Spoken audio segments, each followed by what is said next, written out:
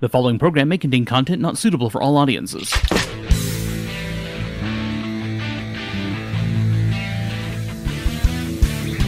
Welcome to Metagamers Anonymous, program dedicated to tabletop role-playing games and mostly related material. Presentation of Prismatic Tsunami. My name is Eric. I'm Rich. I'm Vanessa. I'm Jess. And this is episode number 282 of our, 83. I almost did it to myself, sure? didn't I?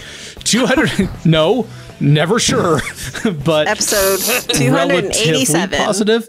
Let's not get too Always far be ahead of counting. ourselves. Campaign models, the Odyssey. We're going to talk about some stuff. So here's the thing. I wanted Sounds to like an adventure. right. So I've been wanting to do this for a while, ever since we did our kind of campaign genre series. And what I was thinking is it might be fun to kind of dissect different approaches to campaigns that aren't your traditional. Traditional quest is even kind of questionable, obviously, because somebody could. What is a traditional quest? Let's break that down, shall we, Eric? But we can definitely explore some different ideas that have very classic sort of elements and can encompass the scope of a campaign if you want them to. And so I thought we'd get into that a little bit and talk about that. So I'm excited about that. Mostly, though, I'm just excited to be here with you peoples. 2 weeks in a row. Yay. 2 weeks in a row.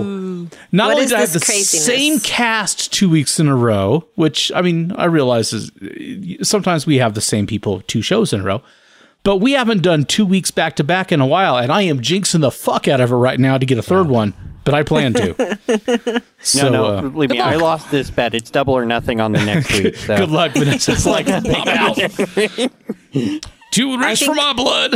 The key is scheduling before we end the Zoom call. That does help a little bit, doesn't it? Scheduling for the That's how I next do week. it at the dentist's office. Like, if you don't give me another appointment, I don't know if I'll be back. Exactly. Yep. Even then, if we yeah, good call. Even then, if we still had to change the schedule, but I think by being proactive about it, having something on the calendar, it made us feel like we're working from something. So I appreciate you people so much. I'm so happy to see you. It has been a tough week. Adventure? Mm-hmm. It has been an adventure. I didn't get to do a lot of gaming, but I did do some. And I might talk about that a little bit because I did some kind of fun and ridiculous stuff in that game. But I'm still dealing with a group in that particular game, that group. My Monday night game with Joe and Alicia and Jonica and Miss Nira and the kid who, is wow. I touched my microphone inappropriately. I didn't like that. Slap it across. That's inappropriate. Not say we didn't? Yeah, right. I'm still dealing with a split party. They were like in 3 sections doing different stuff. So Super split. yeah, it was kind of crazy, and they have been for a while, and we've had a lot of delays and cancellations of that game, so it feels like it's been forever now since the characters been in the same fucking place together. But that's okay. It's all right. We'll deal. And I think we're making it fun. In the game I got to play, the PCs decided to split up for their very first encounter, and I nearly murdered them. Aww. So proud of you, nearly murdering them. Well, the thing is I was ready to give them either a ghost or a shadow, depending on where they were in the mansion. Sure. And then they decided to be in 2 different places, so I had to, on the fly, throw a ghost in one spot and a shadow in the other spot, and I just happened to give the 2 that would have been best against the shadow the ghost, and the 2 that would have been best against the ghost, the shadow. And I was like, well, let's see if we make it through this one. Now, did you make that decision like literally on the fly, or had you decided on like specific areas that the ghost or shadow might be in? I had decided on, yeah, sure, not specific areas, general areas. Like, if it's a bedroom, they're going to get a ghost. Clearly, a ghost is going to be in a bedroom. And if it's the sitting room, they're going to get a shadow because there's all these spooky shadows. And then okay. I didn't think about it any further than that when they split the party. It is not uncommon in my experience to have that problem where you don't necessarily always anticipate, okay, even if you know the group is split up, anticipate what's going to be best handled by what party member's talents. Yeah. Or not even, sometimes not even talent. Sometimes just even like style. And it's like, oh, this is the guy that is going to bum rush everything, so let's not give him the villain that never gets close enough to be bum rushed, things like that. Yeah. This is the one character with silver weapons. Yeah. The problem. Or this is the guy with melee weapons only. Let's give him the flying opponent, Right. The problem here was that they were first level, and both Ghost and Shadow are pretty dangerous against first level player characters. Mm-hmm. True. And most things are. Yeah, so it really would have been the best if they could just have faced Kobold. one. Oh no, kobolds. How big a group do you have? It's a cycling group, so it depends on who's playing that day. Somewhere between 3 and 20. No, somewhere between 3 and 5. Okay. Well, that's not a huge variation, but 3 is still enough to be sure that most of the time you don't have to worry about just killing them by the very fact of their existence. Mm-hmm. Sometimes at first level that'll still happen. You can put still in the maybe category. If you go to the challenge rating build stuff in D&D and look at I have 3 first level characters. And I want to pitch them against orcs. Okay, how many orcs can they handle? If you put in 1 orc, they can handle it. If you put in 2 orc, on paper it says they can't handle it. Typically, in my experience, 3 PCs will still kind of munch through 2 orcs without a problem. 3 orcs is likely to eat their lunch.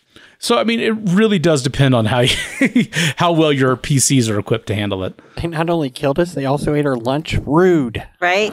I have found, though, that we are in 5th edition at the moment, and I have found, as I've been setting encounters up in 5th edition, that the challenge rating balance is a little bit off, especially if you're going to use a lot of the actions that the monsters can take.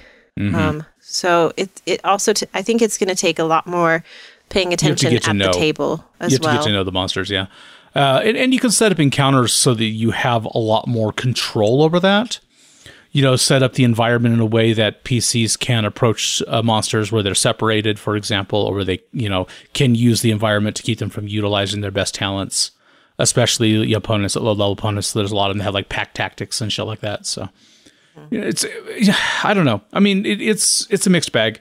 I do a lot of like small groups now, which didn't used to be my thing at all, almost ever. But especially now with like the house games with my wife and kids, or right now just a lot with just Jonica and Gabriel, and I'll throw an NPC in there to help or something.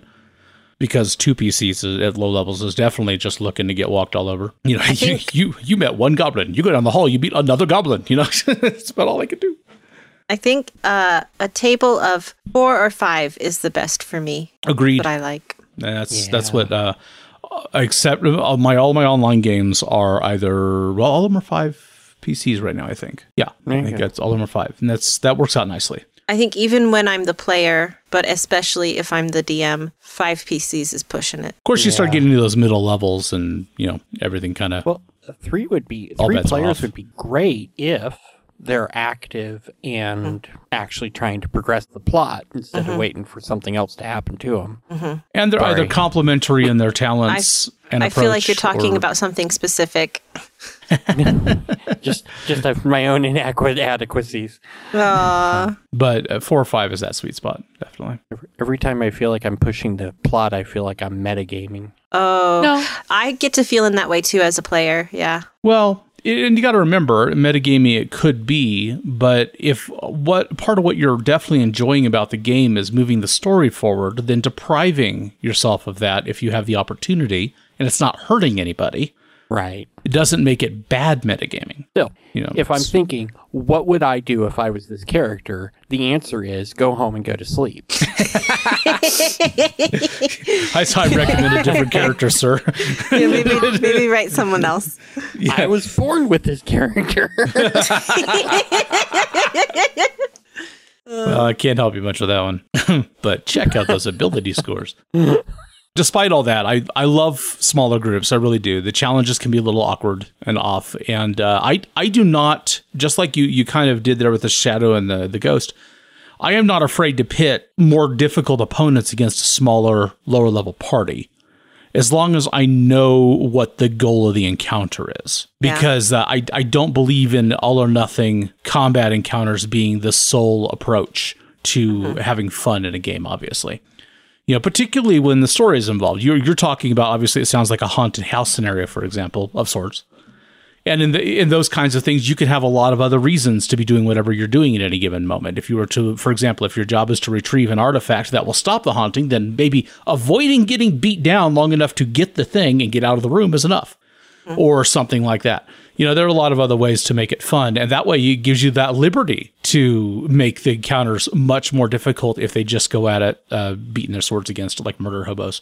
I think that just like PCs can remember that they don't have to fight to the death, monsters don't always have to fight to the death either. Like a DM can think about monster motivation and pull them out of battle before they're all decimated. A very good point. Or have them join the party. I always feel like I get the most interesting looks when monsters turn tail and run from intimidating player characters, whether even if the PCs weren't planning to be intimidating.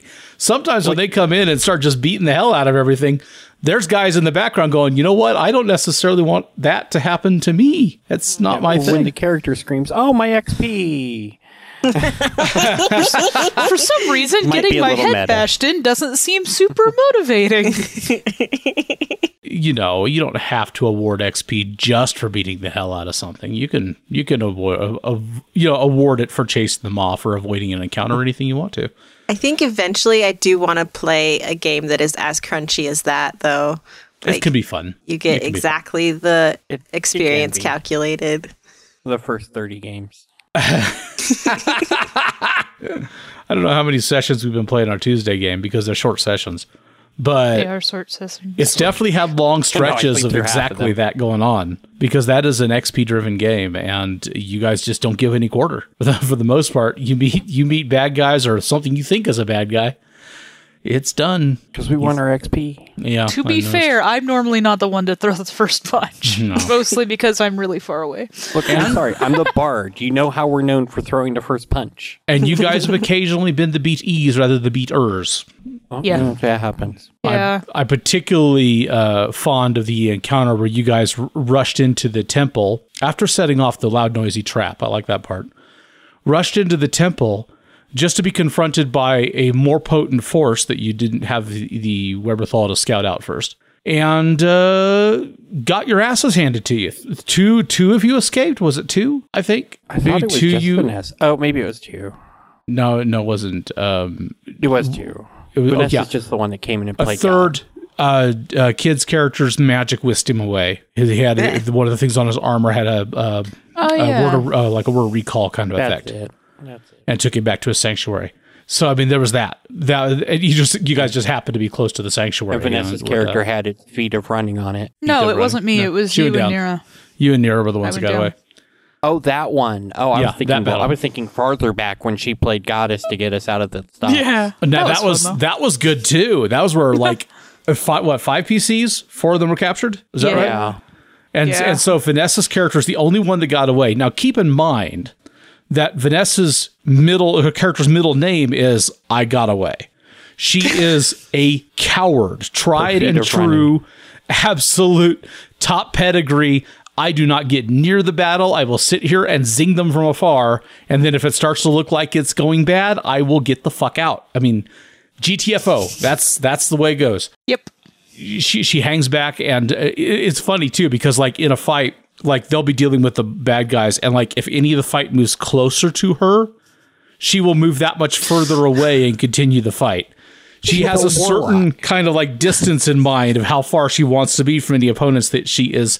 What's the term? 300 feet away. Yeah, exactly. That helps. Eldritch Blast is nice. She's like, I'll be over here. Yeah, but the consequence is you guys all got captured in that one fight, and she was the one who got out, and then decided. And the thing I found was really gracious about this was that you guys were in the middle of the desert. There was no chance, there's almost zero possibility that her character was going to survive trying to continue moving through the desert on her own at this point. No.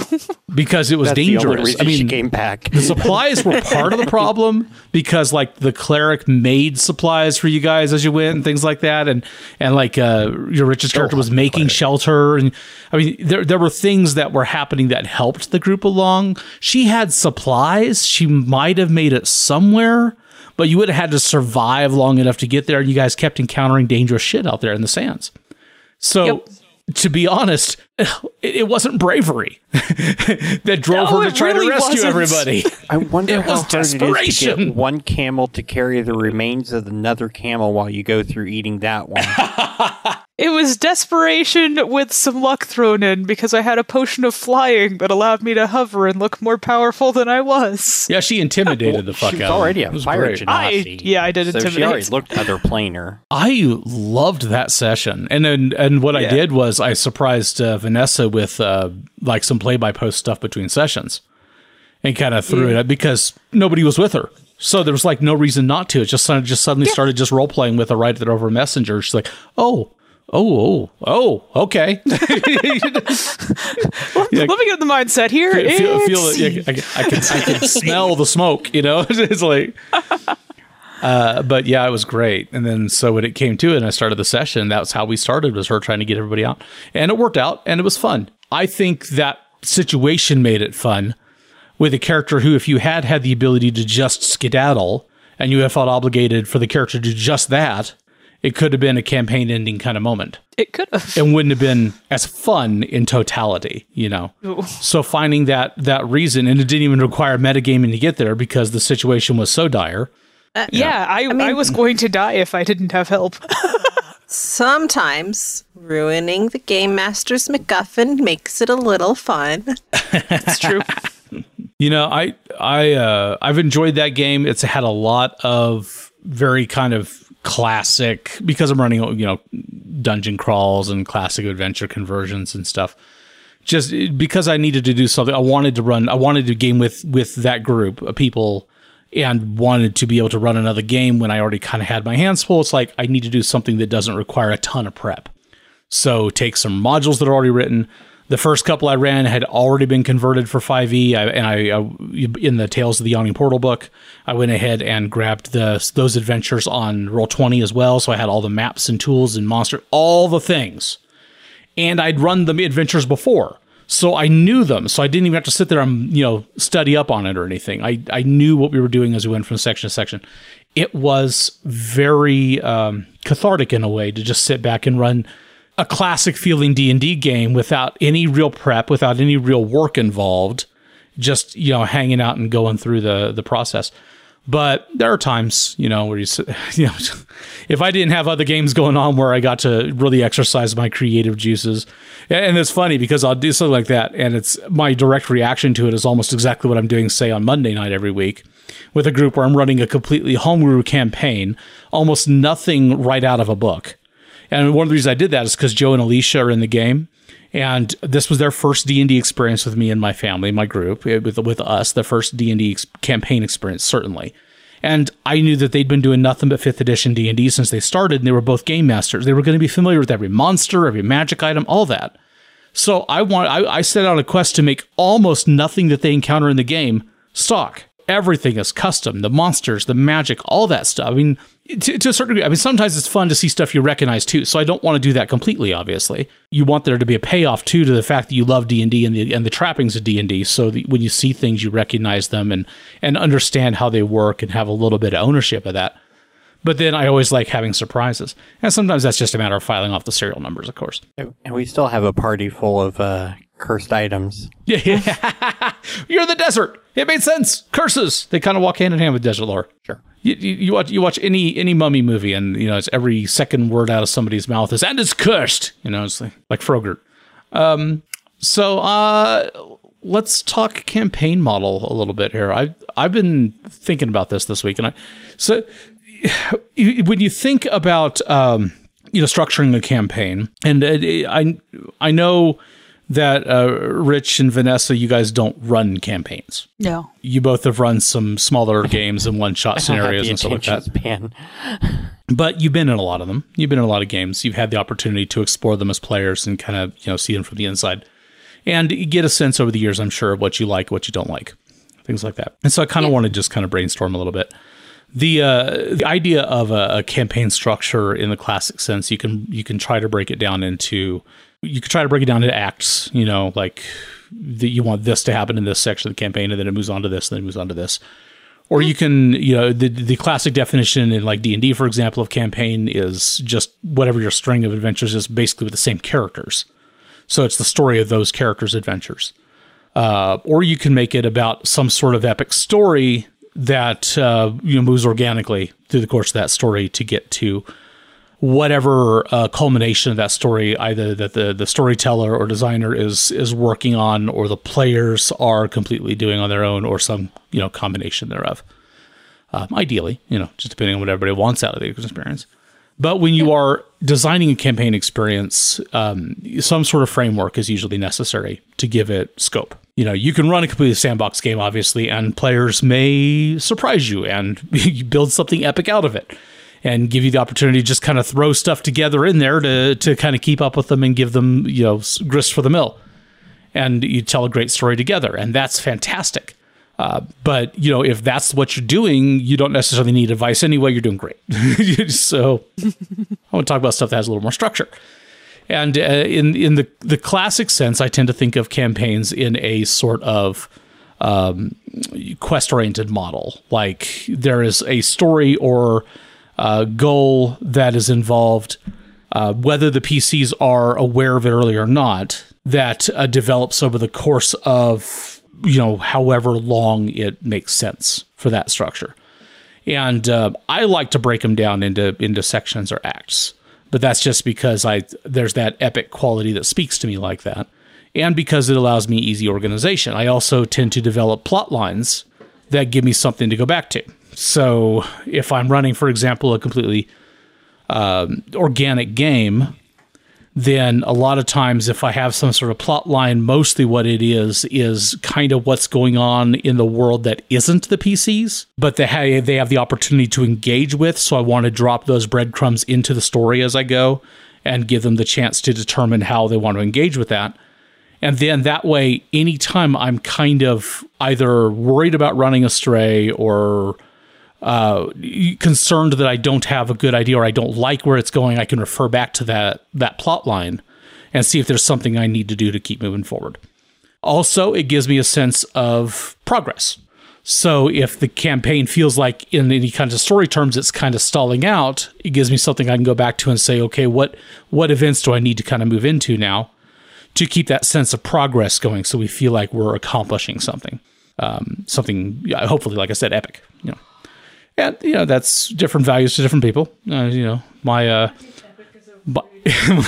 Jonica's back here behind me. She said, I think epic is overrated. I was just going to mention her. How strange. We have these conversations sometimes. But then again, in her dotage, she has started really enjoying. Let's see if she's going to slap me. She is really enjoying more unstructured approach to campaigning. She likes. She's been doing a lot of stuff where she likes to play like Monster Hunter type games, or like small quests. Serial. Very episodic kind of things. It's like less where there's build up on every little thing you do. And I still inject, when I do those stories, I still inject a lot of other events that are going on that allow her and other players to engage with them, but they don't necessarily require that. The thing I like about the Odyssey, I love the long form story, right? But the Odyssey breaks it into sections where you're in different zones doing different things. So I get that serial feel, but I get to grow as a character within those series, as opposed to like a serial where I'm not really growing. I'm just facing different stories time and time again, or total chaos where everything always changes. And that's something you can do, obviously, with a lot of different structures. The thing I like about that with a story like the Odyssey, Homer's Odyssey, is that you're talking about a journey. The actual goal of the story is basically a journey. I mean, there is a resolution at the end, which is in itself a great story, if you like that kind of thing. But and we can break that down, because there are things going on at home, his destination. Like the first section of the poem, the first 4 chapters or books, or whatever they call it, is like Odysseus doesn't enter the story until like, you know, a third of the way in or something. Is what's going on in wherever it is. I talk like I know this shit and I can't remember the name of the city. His home though, where he's headed, right? You know, he's at home. And there's stuff going on there with his wife having, you know, not, you know, there's a bunch of suitors and everybody's trying to, you know, Odysseus is obviously dead. He hasn't home. He's been gone 20 years. You know, it takes him 20 years to get home. 10 years in the Trojan War and then 10 years traveling home. That 10 years has the room to be an epic. And it is in this case, literally an epic. You can really build a lot into that is both encapsulated scenarios or adventures, but the common thread in it is still the journey. So I think it's a really kind of cool framework to hang a campaign on, because you don't have to have this sort of like I run a lot of these massive campaigns where you do this thing and this adventure feeds into this other thing, and then this one feeds into something bigger, and then there's some big other subplot that all those are somehow related to. I like that kind of stuff, but you don't have to do that. And when the point is the journey, you always have that moving you forward, literally, you know, and back in some cases. I was in a campaign once, and it kind of felt like that whole moving through the different phases, except that I really got the feeling that the GM just got tired of the story they were doing, and so they just did something to put us in a different time where we could play something else. What? Like we'd be trying to escape from these things. We'd end up going through these caves. We'd end up on the other side of a rock thing, so we couldn't go back. And then we had to go forward. And so we ended up in this completely different world doing this completely different thing. Our characters are still moving forward. It probably would have helped if we hadn't burned so much stuff to the ground. To be fair, we had one pyromaniac. We also had somebody who had a pet log, which I absolutely still love, and I think you should always have a log with you when you're in a dungeon. Wow. They're great weights, they're great steps, they're great stools. Great they for a hold snack. doors open. Put on your back. You can hide behind them. I was reminded of platformers where you like have a certain like marker that you get to and you can't go back. You can only go back to the previous screen. That's how the campaign felt. That's awesome. I am currently using kind of the inverse of the Odyssey. Instead of going home, I'm setting up the world in that the player characters can go away from home, and so the further out they get, the more progressed in experience and level and story that they can do without having to have a driving point to go to. It gives you a lot of room for world building too, just something like that, because if you start with a very kind of localish kind of feel, then you only have to define their little world, their little microcosm, and as they move outwards, you can constantly surprise them. You know, throw new experiences, new settings, and new ideas at them that were outside the purview of what they started with. Made me think about The Giver, because the world just keeps getting weirder the farther you from the middle you get. That's a really good example of that. That was a great movie. I have been I've been fond of kind of a campaign model in the past where you start in a very small, often isolated place, and the PCs really only know that place. You know, which is easy to do in a fantasy game, because fantasy, you know that you have that kind of medieval peasantry kind of feel going on. People never travel very far without a good reason. You know, the farthest you may have gone in your life is to the next village or to the big town where the Baron is or something. And that would be a rare thing, right? So adventuring out into the world, really experiencing the world, you want that feeling of it kind of opening up, right? It's like you are, because you're literally becoming more experienced. You know, you are seeing more cultures and meeting new people and experiencing everything. All these new things. Those are the storylines I like. Yeah. Until the Ori showed up, and then it got a little weird. Yeah. Exploration is a good theme. It's a really good theme. It's not the one we're talking about right now, but yeah, I mean that's a really cool example. Stargate's a good example of that. You know, anything that starts from the premise of we have discovered that there are, we have the ability to go places we've never been before. There is a human drive for exploration. Curiosity is a big part of our makeup. Now, whereas I personally don't feel that need, I've never lived in a place where I need that at that level or where that's accessible to me. But imagine being in a place in your life where you have the opportunity, the means, the method to go somewhere, whether it's, under the sea or into a massive cave system or just to an unexplored area or into outer space, obviously. Places where nobody has been, and you have reason to think there's things to experience there. That's part of my issue is obviously that particular element. There has to be like not just the drive, but the anticipated reward. Because if my reward for going out into outer space is spending years going through emptiness and maybe getting radiated to death, I don't necessarily know that I'm excited about this. Also why I like Spelljammer. yeah. The promise is adventure, though. Adventure, exploration.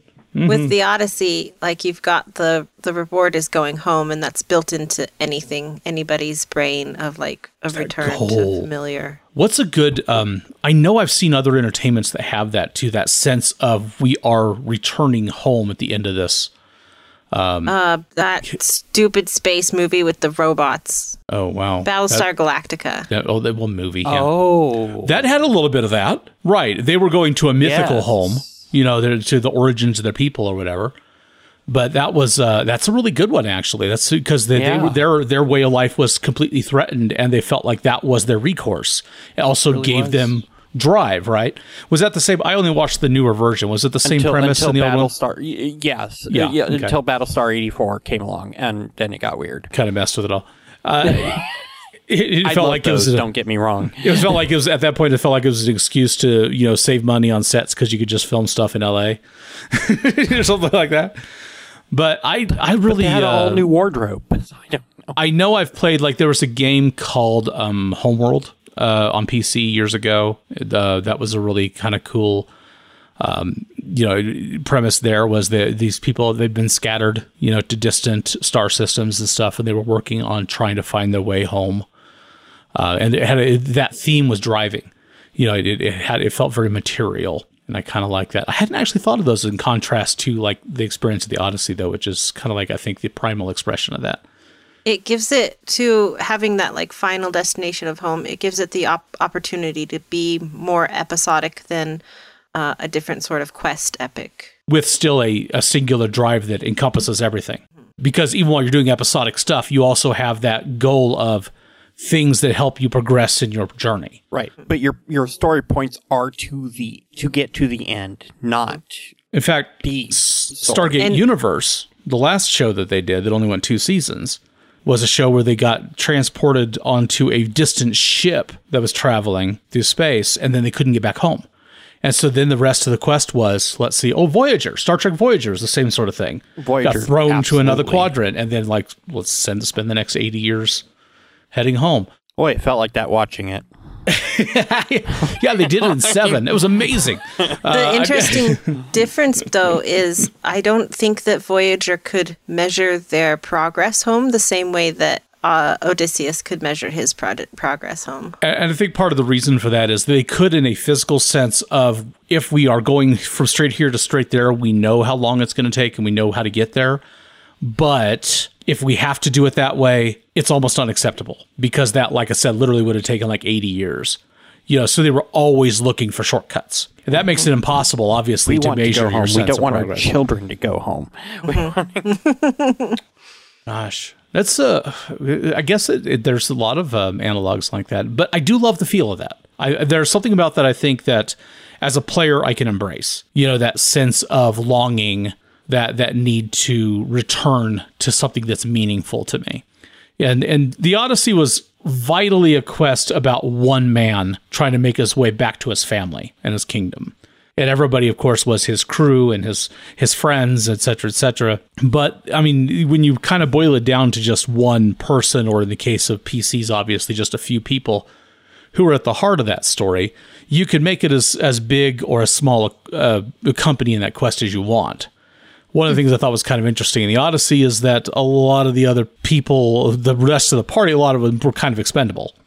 They're just part of the story in that he loses people as he goes. You can just feed them to the giants. It's fine. It's like, turn them into pigs. Giants gotta eat. Let the sirens take them. Whatever. I love that. Lash me to the mast so I can hear him. The rest of you guys, whatever. To be fair, if you don't plug your ears good enough, it's your own dang fault. Right. Well, in a slightly unrelated, I think the name of his hometown was Ithaca or something like that. Ithaca, Yeah, I think that's right. Thank you. Yep. The popular I name cities. You can do a lot with it and make it fun, and you can make it last. I mean, his story was 10 years. Obviously, that doesn't have to be the way it goes. One thing I thought was kind of cool. So you got major obstacles, which create adventure. In the case of Odysseus's journey, Poseidon hated him pretty early on because he blinded his son, the Cyclops, to get his people away from him. And so, I mean, then you have like the god of the sea angry at you, and by the way, you're sailing on it. There's a lot that can go wrong there. A lot of the journey. There's also a lot of like cool mythological beasts and dangers that were, hazards, Scylla and the harpies and all that. And then Calypso.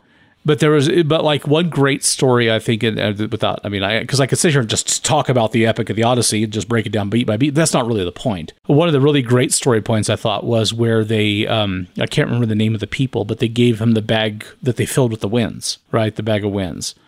And he took it with him, and it allowed him to move closer to the coast to control his journey home, stay in sight of land so that he could, be better informed about the journey. At some point, his crew they started to believe that there were some hidden treasures in this magical bag.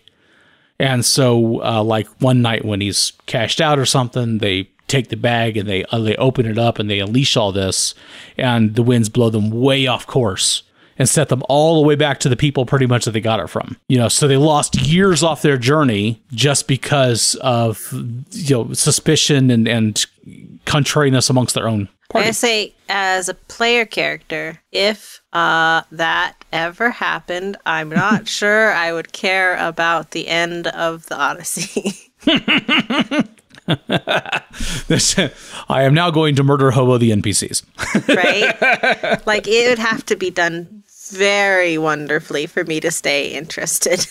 Well, again, the goal has to matter. And a goal like that is only going to matter. I mean, it's hard-baked, so it's only going to matter as much as the players want it to. You have to have a lot of buy-in for this type of campaign. So you either have to build in the longing to the story early on, like create the situation that put them there, or you have to hard bake it into the setup for the game in a way that requires the PCs to be invested. Maybe also the Odyssey would be a fun thing to do for the higher level characters, like the 15, 16, 17 level characters start out on their Odyssey to go home. And that makes that it makes it a fun sort of, we get to play higher level and we haven't been home in so long and we just want to see. That's an interesting idea. It also allows you to throw more interesting dangers. And of course you don't have to rely on, the challenge of a monster to be the obstacle. You can come up with a lot of hazards that just interrupt the process of their journey. Whirlpool. Make things more difficult. Whirlpool. Scylla was a really good way to do that. And I was like, oh, look, there's the biggest freaking whirlpool in the world. Yeah. The only problem with the whirlpool as a general obstruction is that there's only so many ways to adjudicate it. And the results are either you are dying in a whirlpool or you are not. Or you're being teleported to the land of the fairies and you get to meet the greatest little guys ever. Or sucked into some undersea city, regardless, whirlpools suck. No, I think they pull. I did run a campaign. It's actually in our actual play series, The Obsidian Crown, where the premise of the campaign that one of my players, Justin, came to me with and said, this is what I'd like to do. I'd love to do a game where we play like the leaders of an army that has been away on campaign for like 15 years and has in the last a few years ago received the summons home. And by the time they return home, which is where he wanted the game to start, I loved this idea. It's like, right. So it gave me this excuse to come up with not just like a kingdom where they came from, but like the entire continent all at once, because I wanted to describe the lands that they'd been to and the cultures that they've been involved with and work those into the game. Right. But they wanted to start with the return home, but by the time they get home, the king who summoned them home is no longer on the throne. So a usurper has come to power, but they honor him. The people honor him as a king, so they don't know what they're getting into. But they got an army at their back. I thought you were leading up to the time they come home is at the scene when A Girl Worth Fighting For ends, and it's just a decimated town, and I was going to be very sad. That is sad. I do love the song, though. But I didn't think of that's that. Pretty much a downer right there. I did the decimated town somewhere in the middle. But, that's fine, too. And, I turned it into a huge political game, of course, and then also a lot of very stringent sort of horror stuff with powers that nobody understood that were involved in what was going on. You did a horror game? What? That doesn't sound like I you. snuck into the game when I wasn't looking. How could that ever happen? That doesn't seem like anything. They ended that up in would ever Detroit, and it just got Well, worse. the key to horror is running a game, apparently. Surprise is when even the game master is surprised. I just like the feel of it. I like the tenor of it. Where Jess is like, I don't know why the ghost was in that room. Perhaps you'll die. Horror games are about investing the players in the experience and getting people emotively engaged. That's why I like it. It is just a tool. Horrors have good tension mechanics.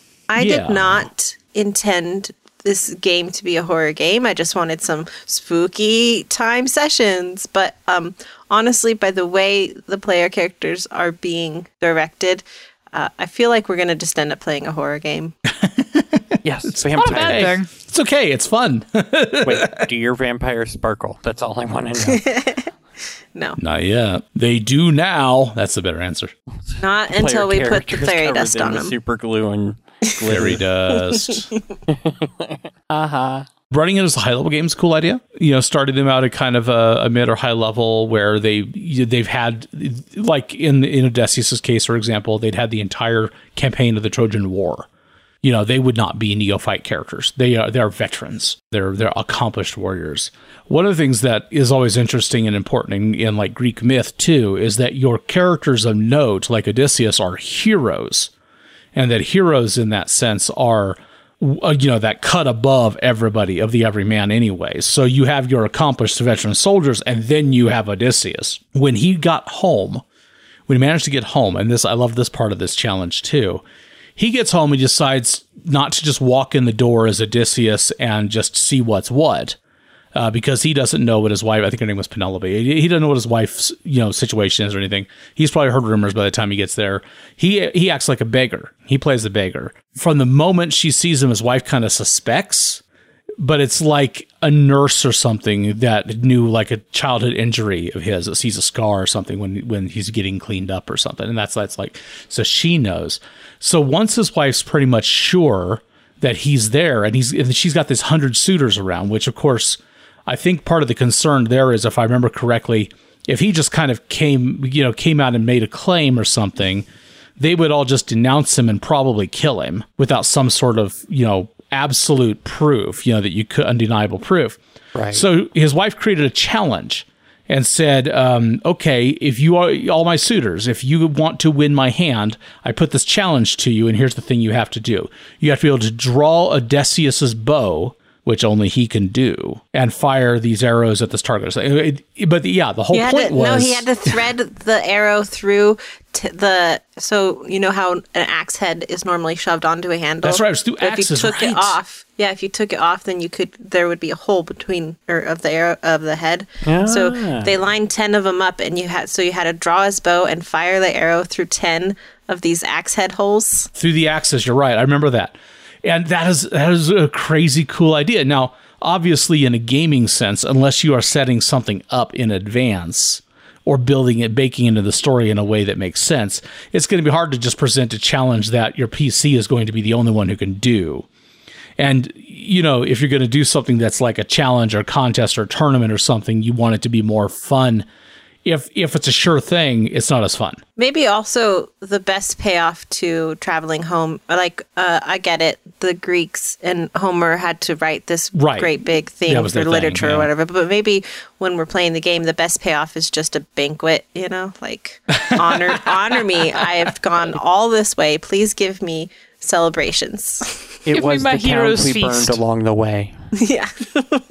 It really just depends, obviously, on the story you're telling and what you feel like. If you're the game master, what you feel like your players are going to enjoy and going to find rewarding. If there is a final challenge, obviously, to that story, to the homecoming, there's a lot of different ways you can handle that. You can have them in a situation where getting home means finding out that things aren't the way they left them and give them a chance to fix that. Like the king who isn't on the throne, and in that story in the Obsidian Crown, no spoilers on that, but they did something about it. Yeah, and that's only 24 episodes, and it's fantastic. It's a lot of fun to listen to. I really feel like there's a lot of opportunity built into that, but you do, like Jesse's saying right there, you do want there to be some sort of very specific, profound payoff that is part of the theme, of that continuity, that goal. Or just everybody dies. It's fine. It is also a payoff of sorts. Yeah, it's wow. That's the way to end a campaign. I would leave if I have to retrace my steps, but if you kill me at the end, it's fine. It's always nice to know where you stand, Jess. Appreciate you. So, just one example of a framework that I think could be a lot of fun to kind of toy with. And the journey as a goal is tricky at times, I think, because you don't want it to feel hopeless, but you don't want it to feel easy, and they should be setbacks, but obviously, like you were intimating, Jess, they should not be setbacks that feel so crippling that they take the wind out of your sails. They take the heart out of your adventure. You kind of mentioned earlier, that a sandbox would be a different thing, but I think an Odyssey home could work in a sandbox style still. Just by establishing the simple goal. Yeah, instead of letting them do it how they want to do it. Yeah, instead of having your story beats, just let them figure that out and then put the obstacles in the way and still run a sandbox. I think that'd be fine too. Yeah, that's a good point. I mean, that requires a little more improvisation, but that's what a sandbox is. If you're a sandbox GM, that's what you love, obviously, is that improvising almost everything that comes at you. As long as I have my backpack and my map and the monkey. And the log. I'm good to go. And the log, yeah. Wow. And a door. That's what Dora the Explorer needs, is a log. Yeah. If she thought of that sooner, Log, Swiper? log, No. log. Swiping. Gotcha, Swiper. Do it again, I'll throw it. Gotcha, Swiper. If you want to start off this sort of thing, whether you're sandboxing or not, run it by your players kind of from the beginning and see if you're going to get the kind of buy-in that'll make it fun. See if the idea seems exciting. Always session 0. Yeah. Well, always. Yeah, and I mean, a lot of this kind of stuff I'd want to plan because I like adventures that have a lot of like meat and hooks. I'd want to plan some of that before I got to session 0. So I would pitch it early, but I do pitches. I like that. I'll put the 3 or 4 paragraphs together that are kind of the pitch for my campaign and see what the reactions are. So it's a really easy thing to do with your group. My pitch is usually, I got a hair up my ass, just trust me, it's fine. I got a 13 on my reaction roll. I don't know what that means. I don't either. The hair up your ass approach works too. As long as if that's what people get excited about, then you got the buy-in. Yeah. And they can't complain about whatever you come up with at that point. it's all kind of on you. But yeah, I mean, you've been there. I want to run a game. Everybody's gonna play Cobalt. Yeah. Yeah. That was a lot of fun. That was a fun premise. That was a lot of fun. Anybody have anything to add to that? I don't necessarily have anything else on my notes. Just kind of wanted to discuss the idea a little bit. Oh, no. The story that involves working your way towards a destination doesn't have to be a linear story. It doesn't have to be a voyage or a literal journey in the traditional sense. I mean, you could do the same thing with like a time travel story, where the goal is to get back to where you belong. Even just trying to get across town. What is it, like one night in New York or something like that? A whole campaign, though? You could make an Odyssey of trying to graduate. You could do that in New York, I think. Trying to graduate? Yeah, like if you're thinking Strixhaven setting, you could make an Odyssey of trying to graduate. There you go. Throw obstacles in your way. Piss off the gods. Yeah, I could see it. Be imprisoned by sorcerers for 7 years. But yeah. That one professor who refuses to grade any of my papers higher than a C. Yeah. And if by imprisoned you mean detention, yeah. I think at its heart, a school-oriented game is its own campaign model we could discuss. Maybe. And dig into a little bit. it may be a little much now. I mean, that we're seeing a lot of it, a lot of that craze happening anyway. But there's been a lot of games before, D&D decided to do a supplement for it that were focusing on it, like Monster Hearts and stuff like that. I mean, a lot of great material out there already. And that's not even to mention, that it's easy to, to create games and set them in the wizarding world if you wanted to, or the world of the magicians, or any number of other IPs that are out there that have done excellent job. The not mutants, The Quake, guys? not the X-Men, but the other ones. Quake was one of them. Anyway, those guys too, because they've got like a little school thing set up for their whole ordeal. Quake was in the Agents of S.H.I.E.L.D. Yeah, her guys, the not mutants. Not me, the Inhumans or whatever. Inhumans, yes, that's the one. Thank you. I was trying to think of the word they used, yeah. Yeah, you could do an Inhumans one. It'd be fun. Yeah, there's a lot of fun there. And that's actually, even like Xavier's School is a great kind of, playground for that kind of thing. If you just want to play X-Men. Well, students. I mean, you play students that know the X-Men. Genre. Yeah, I know. I actually, one of my favorite kind of side tangential campaigns like that when I was younger was a guy that ran a mage school game, and we were all wizards of some sort. And it was, I think, during the second edition days, and they had the splat books out that had all the different, kits and stuff that you could make wizards feel very different that way. And then you, of course, multi-classing or different elemental types of magic, things you could do to just vary them up. And so we had a lot of fun with that. I think there were like 6 of us in the game, and we had a lot of fun with it. I don't remember much about the game itself. I just remember that the characters were fun. And I remember my character because he was freaky and weird. But really... What? You made a horror character? No way. He was a little bit, actually. That wasn't the goal or the point. Wow. I made a character who was like shadow magic stuff, but it was before really we'd seen anybody do anything like that in the D&D supplements. So it's like, shadow magic, but I was just doing like shadow versions of other spells, creating variations on them and stuff, because he had been exposed to some shadow magic and he had been turned all inky black. And so it his cat familiar. So, I mean, he was just weird. Just a weird character. So, how in John Wick, there's this, like, whole structure of assassin thing. Oh, yeah. Right?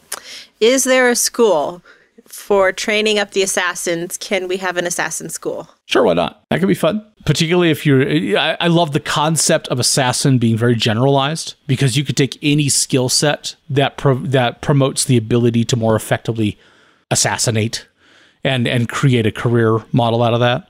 So you could, in D&D terms, you could easily have assassins who are wizards, fighters, rogues, et cetera, et cetera.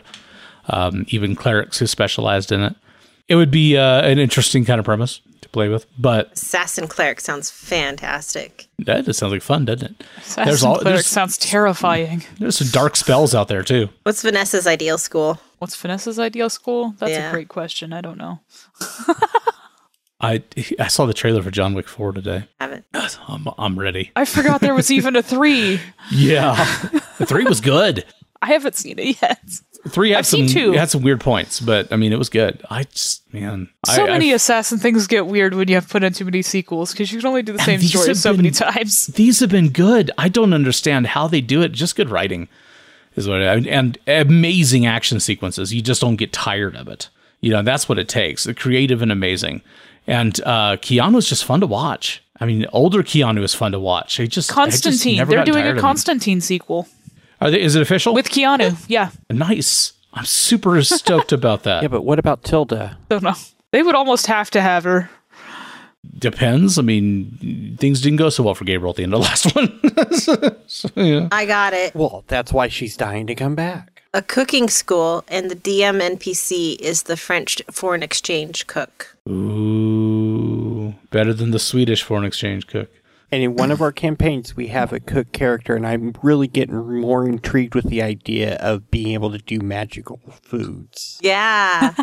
Oh yeah, for John's character. Yeah, that one's going to be interesting. So, would it be interesting to have an entire group I do of cooking students with magic? I do love his reskinning of spells that have they're awesome. like his chromatic orb is So is such and such spicy meatball or whatever it is. I love it. Yeah. Seven spice. Yeah. Seven spice soup or something, yeah. Just fling it.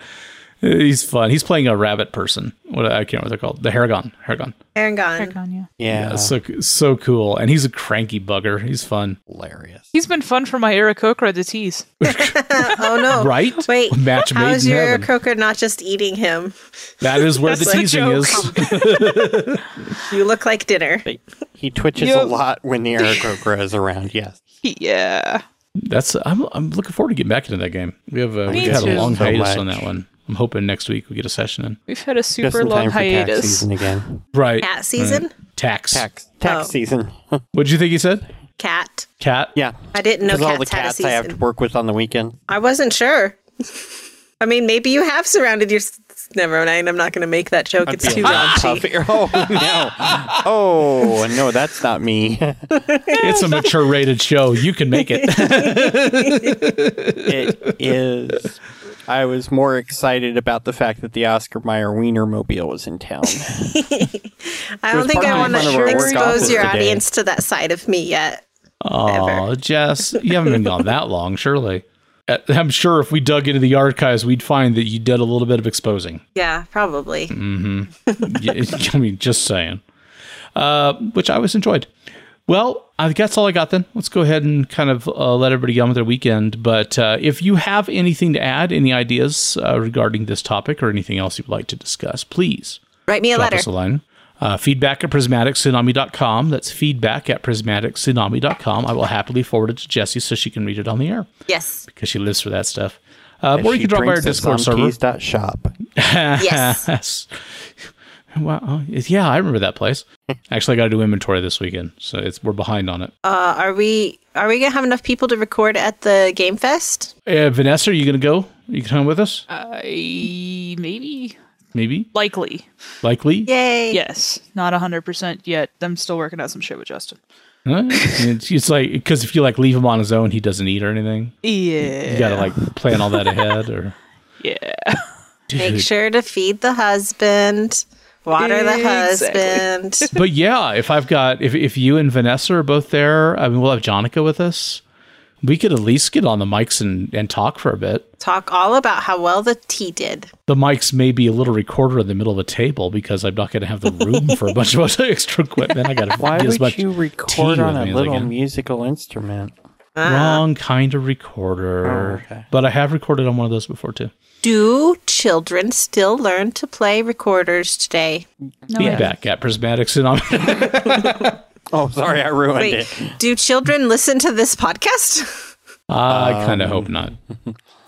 Although, we're not that bad. Speak for yourself. Mostly because Jessie holds herself back, apparently. That's really what it comes down to.